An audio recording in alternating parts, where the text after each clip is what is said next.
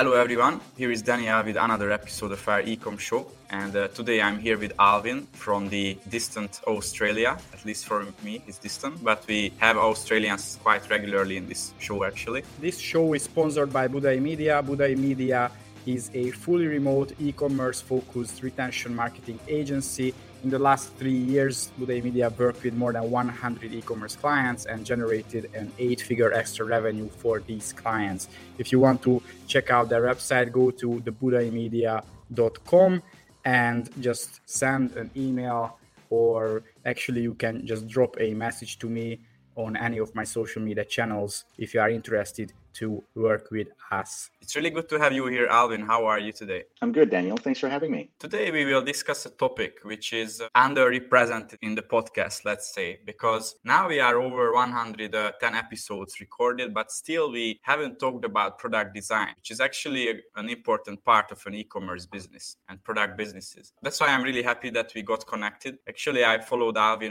through his YouTube channel, and I think he's around 20,000 subscribers now, something like that. Am I saying right? Not quite. I think it's just about 8,000 or 10,000. I think somewhere there. But we'll get to 20,000 soon, hopefully, yeah, Daniel. Just a matter of time, I'm sure. So yeah, that's how we got connected. And I also just started my YouTube channel like a bit more than a month ago. And we discussed YouTube, but also he told me about his team and what he does. So we will discuss product design. That's the focus today. But before that, so please share your personal story with us. How did you start with product design in general? Have you had any other business before? No. So Relab is my only business. Relab is a design consultancy here in Melbourne, Australia. We like to think about ourselves as strategic thinkers in digital product design. And the difference that we bring in as an external consultancy to our clients usually is just our lean and fast approach to solving design problems. And mostly the design problems will be around digital products. So whether it's applications or websites or portals, that sort of stuff. But yeah, personal story. So I'm an immigrant here in Australia. My background is Indonesian. So I'm actually half Indonesian, half Filipino. My mom is Filipino, my dad's Indonesian. Growing up in Indonesia, I've always liked design stuff. I've always liked design. So yeah, I always knew that I wanted to get into design, but what specifically, I wasn't quite sure. And so I went to Malaysia actually after that to study for a bit. And that's where I started my graphic design studies. And I selected graphic design because it's the most general thing as an indecisive designer or creative. I feel like, what's the most broad thing that I could learn when it comes to design? It seems like graphic design was one of it. Plus, I love brands and logos and that sort of stuff growing up. So yeah, I ended up studying graphic design. And then the program that I was in was a twinning program with one of the universities here in Australia. And that's how I ended up here in Australia. And so I graduated, did my honors over here, and pretty much got stuck here because this is where I started working. This is where I started my professional career. And then I did design, which is started off as a graphic designer, and then during that phase, probably about 15 years ago or so, there's that transition into the digital world, and that's when the .com started to boom and e-commerce started to boom, and that's where I transitioned as a digital designer. Then I guess it was more known as a digital designer or UX design or UI design, and so yeah, and that's where I started my UI and UX design career, and I started my business Relab, and so now we're running. It's almost 9 years. Or actually just past 9 years. And yeah, the niche has always been in digital design, mainly UI and in UX, and in design thinking comes into it. I guess now most of the things that we do are product design, digital product design. And the way I would describe it is probably kind of like the intersection between business and UX design or user experience design. So yes, we design softwares, websites, applications, whatnot to satisfy the user needs, but there's a huge business element around it. And so understanding the business needs and opportunities is equally important. I guess that's a bit of my story, but yeah, I've got 2 sons, I'm married, I've got a beautiful wife, and living a happy life so far, so can't be grateful enough. Yeah, just one quick question before we jump into product design further. Do you think your international background and also your family background, it helped you in the business world? Absolutely, Daniel. Does that help me in business? I'd like to think so, Daniel. I mean, like subconsciously, I feel like we're more resilient as an immigrant, just because, first of all, well, I don't have any other family here. Well, now I've got my sister who came here to study as well, and my wife has got her brother and all of that. But when I started off over here, I feel like I was on my own, and so I had to build that resilience. Just going through the tough moments, you kind of feel lonely. I mean, like even until today, running business sometimes feels very lonely. But you're used to, I guess, having to work really, really hard for something. And because as an immigrant, I started off not having a lot of benefits from the government as well. You're used to having to do things on your own without having to hope for help. So I think that helps a lot in shaping me as a business owner, because then you kind of feel like you have to solve things on your own. Sometimes it's not a good thing because you always rely on your own strength and forgetting that you actually can have support from others around you. But then, yeah, it makes you feel, I guess, a little bit stronger when you have to go through the tough times. Yeah, I think resilience is a good word that you used, actually. And I can see that immigrants and people with a very mixed background, let's say, when it comes to nationality of their family, they are overrepresented among successful entrepreneurs. I can definitely see that there are many of. Talking about product design. So first of all, how to see good product design if I'm not a designer, how I can notice that? To me, a good product design, I guess I'd probably go back to a very cliche quote by none other than Steve Jobs.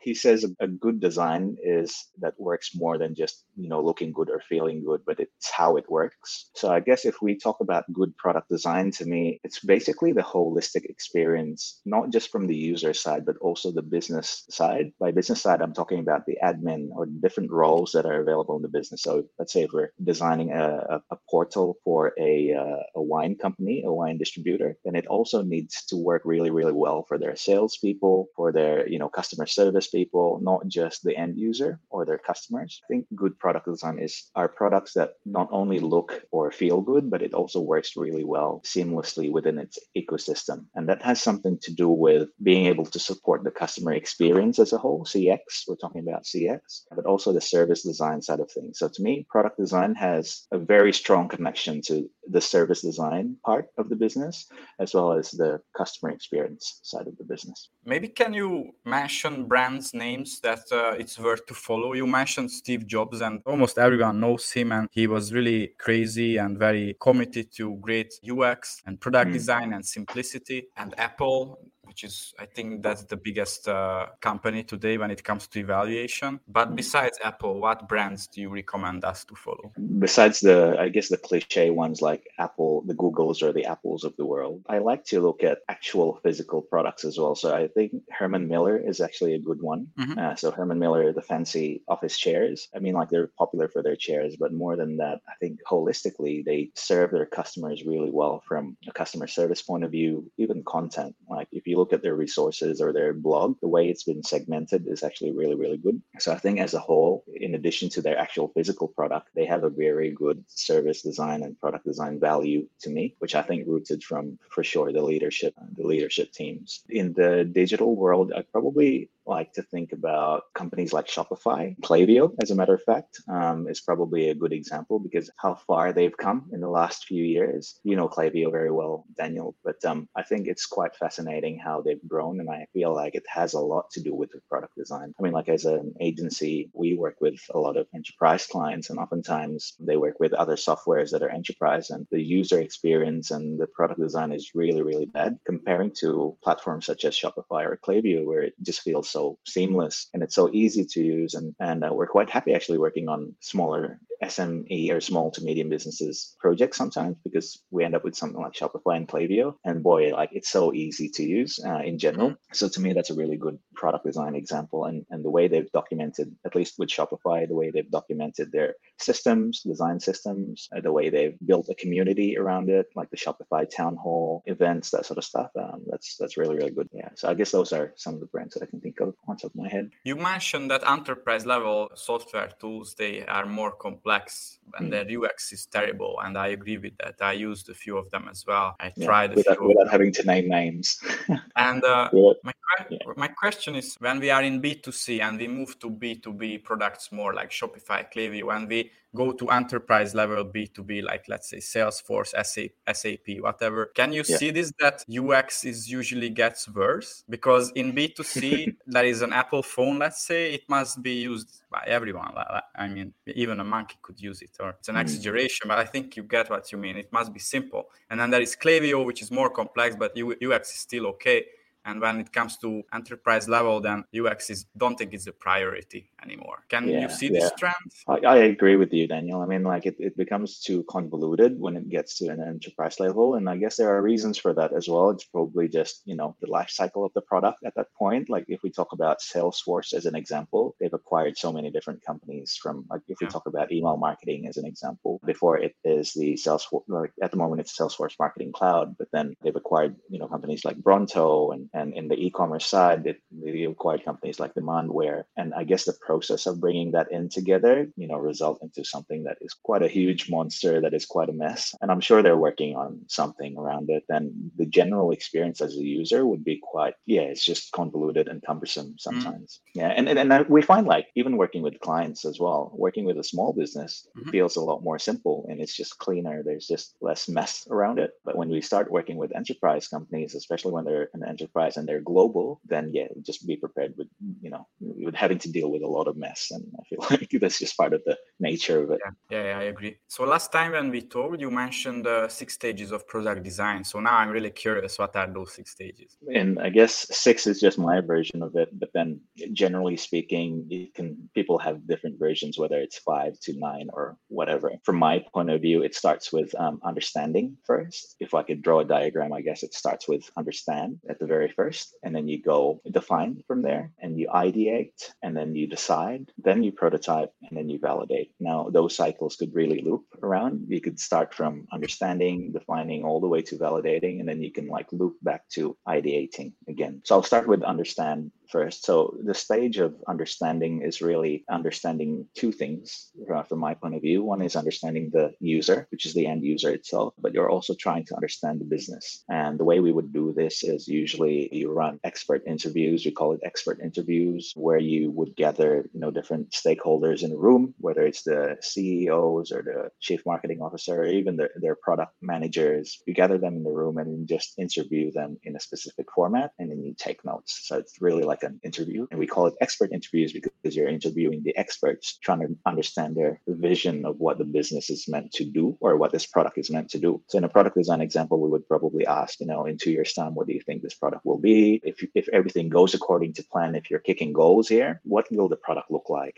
And then you ask questions like, who is it meant to serve? What is it meant to do? That sort of stuff, right? And then you could do a lot of stuff in there from, like user journey mapping and that sort of stuff. So there's many UX activities or design thinking activities that you could put into understand, but essentially understanding the business needs or the business goals and understanding the user need. And then you start defining from there, a step that we call define. So basically you're defining the premise here, what the issue is, the current solution, and the end goal. So usually in the UX world or the product design world, this comes in the form of like an experience strategy template or a set of design principles, success metrics, value proposition canvas, like all of those keywords, or business model canvas could be a defined thing as well. This is where you have understood the problem, have understood the challenges, have understood the goal, and then you reframe it in a blank piece of paper almost to get everyone on the same page, right? And oftentimes people will vote on, solutions as well, and they have a winning solution or a winning idea that they will go and progress further to the next step, which is ideate. Third one is ideate. Ideate is where, the designy things happen.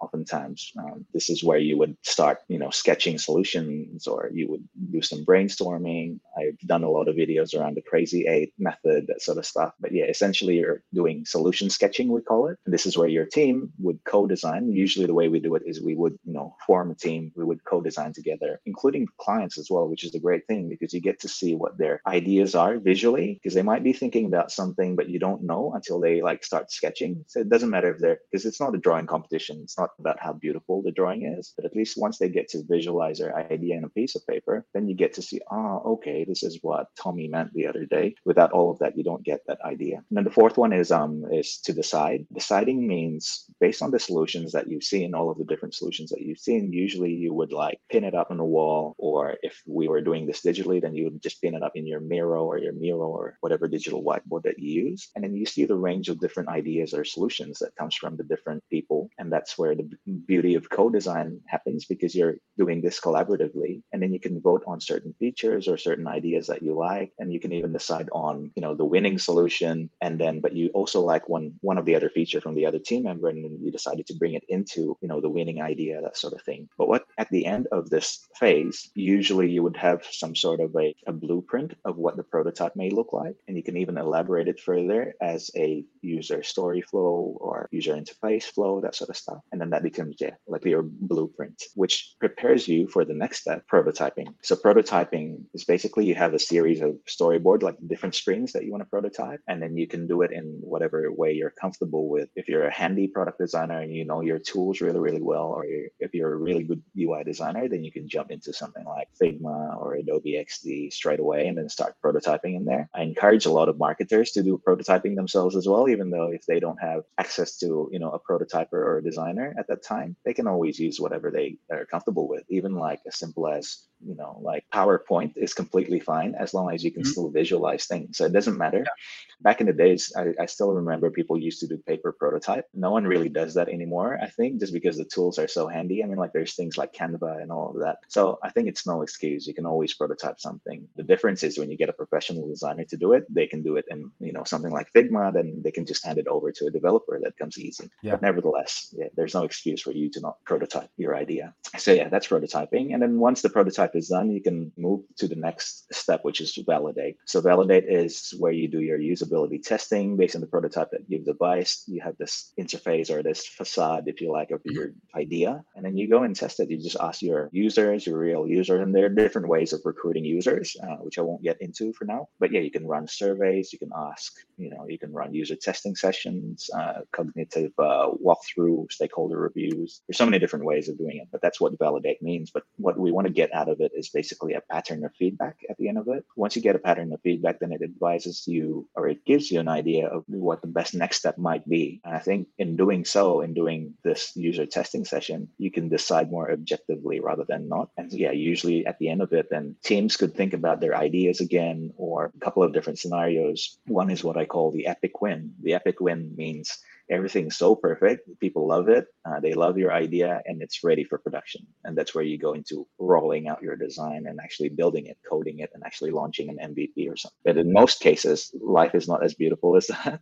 In most cases, it'll be a situation where you'll have to iterate something, whether it's iterating a certain feature or killing a number of features that the users don't even care. You start off with this 5 different killer features that you think is going to be the best app ever, but chances are, the user might just need one of it, that you don't actually need to build those other 4, that sort of thing. Yeah, thanks for sharing the process. It was really interesting. One question about ideation. So I know creative work and especially ideation is a group activity, especially brainstorming. How much do you give it to one person or to a group of people? I guess there is someone who is in charge with the project. So at some point, one person has to be accountable and just push forward, even if things get stuck or whatever. But how much do you count on the whole team or multiple people, and how much you give it to just one person and they have to do it?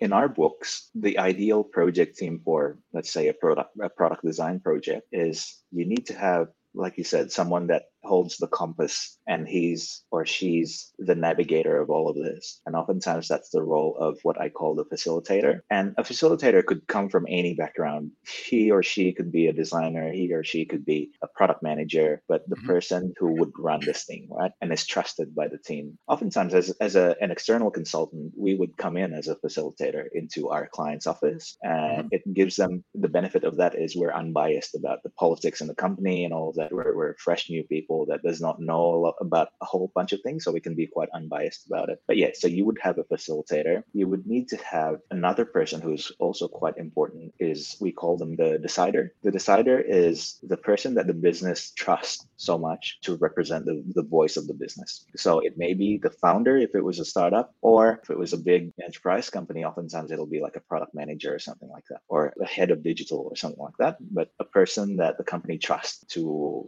be able to make the decision decisions, the hard decisions. So you've got a facilitator, a decider, and then you've got designers who would end up prototyping and doing the UI design and all of that. And they're the ones who has knowledge on the tools. And then you've got, usually what I like to do is get other team members in as well who is not necessarily design. They could be like marketing, they could be sales. Oftentimes the people that bring so much value in a process like this are people who are the closest to the end user. And they could be like a customer service person. They could be like a sales representative or something like that. And they'll come in, they'll start by saying, oh, like, I don't know anything about design. I can't draw, that sort of stuff. But little that they know, they actually bring so much value because they know their customer so well. And then when we start the ideation process, we start this thing called co-design. And so as a facilitator, let's say I'm the facilitator, then I would have an agenda ready and I will make it feel like it's easy to do, that it's not too scary for those who are not designers, but we run it in a structured way using design thinking processes where give them an example of how to do it and let them do it on their own. Oftentimes it's very systematic, but it's very logical as well,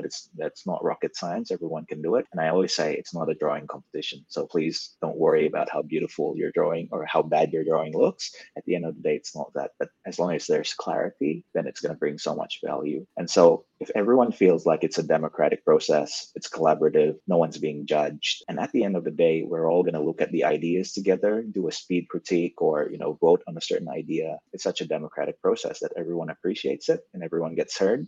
Everyone gets really comfortable with it. And at the end of the day, the best thing about it is those who are not designers and then they get to see the prototype, looks like their idea. It's the best feeling ever, oftentimes for them. And they can't believe it can happen in such a quick time frame. So yeah, that's ideation. Yeah, I really like that you mentioned it's a democratic process and everyone gets heard, and it's not a drawing competition or not some kind of performance competition. I really recommend one book to everyone about the creative process. It's Creativity Inc. by the co-founder of Pixar. I really like that book. It mentions a lot of principles about creativity. Also, it requires very different leadership than, let's say, performance marketing or where we measure everything. It's a creative process. So I have one more question for you. So if somebody can't afford a product designer and, let's say, pay your team to do it for them, they are a small business or a startup, what can they do? What should they do about this? Yeah, right. So first of all, to answer that question, probably would like to help by understanding the role of a product designer. If you were to have your own product designer in your company or in your team, what do they do exactly on a daily basis, right? A product designer, you can think about it as a UI UX designer that understands a business problem. That's probably the easiest way to think about it. Product designers, what they do a lot is they research, which means they research, like I said earlier, both the business needs and the user needs or user behavior patterns. But if you don't have the luxury of employing, what you need is probably, the way I would describe it is a good UI designer who has a good sense of empathy. And oftentimes a good designer has really good soft skills that it's really hard to judge just by looking at the portfolio or a resume. You only get to know that once you work with them and understand how thoughtful they are. So good product designers are very thoughtful. And even if they don't have the label of a product designer, if they are a digital designer or a UI designer who can execute designs well, and then you kind of like pair that with a good soft skill of being able to empathize about, your end users or your customers, and also empathize with you as a business owner, then I think you've got a good product designer or a good potential product designer over there. And they might just not know that they're actually a product designer. I think the term is quite difficult because a product designer in a small startup business could mean completely different to a product designer in like a Google company, like a huge company. Because over there, they would do in a large corporation, product designer would be very specific to something. Their role is very much specific to a certain feature, even perhaps, or a certain product. For the startup, product designer just does everything. Yeah, and has to have a lot of creative ideas while in a bigger... I wouldn't even be surprised if a product designer in a startup ends up doing flyers, brochures, or print artworks. Yeah. Like the way I tell people most of the time is it actually doesn't matter. Like, I think the thing that matters at the end of the day is that you're a designer first and foremost. A good designer helps solve meaningful problems, and if you can help think if you can help your clients or your customers think that way, then I think you're off to the races of becoming a good designer, whatever designer that may be. And then you kind of just attach it with what knowledge of tools you happen to know Figma and the rest of the other Adobe stuff, then yeah, you might be leading into like a digital designer thing. Yeah, I don't have more questions. It was really interesting to hear more about product design and design in general, all of these principles and the different stages of the process. Thanks for sharing all of these today. And if problem. anyone wants to find you and your company, where they should go? So our website is Relab, relab.com.au for Australia. If you just search for Relab Studios on YouTube, then you'll be able to find our channel. And most content are basically around product design, UX design processes, design thinking. And also thanks everyone who listened to us today. Every week we come out with 2 episodes now. We just double down on the podcast. So stay tuned. Very exciting conversations twice a week. And thanks again. Have a great day, everyone.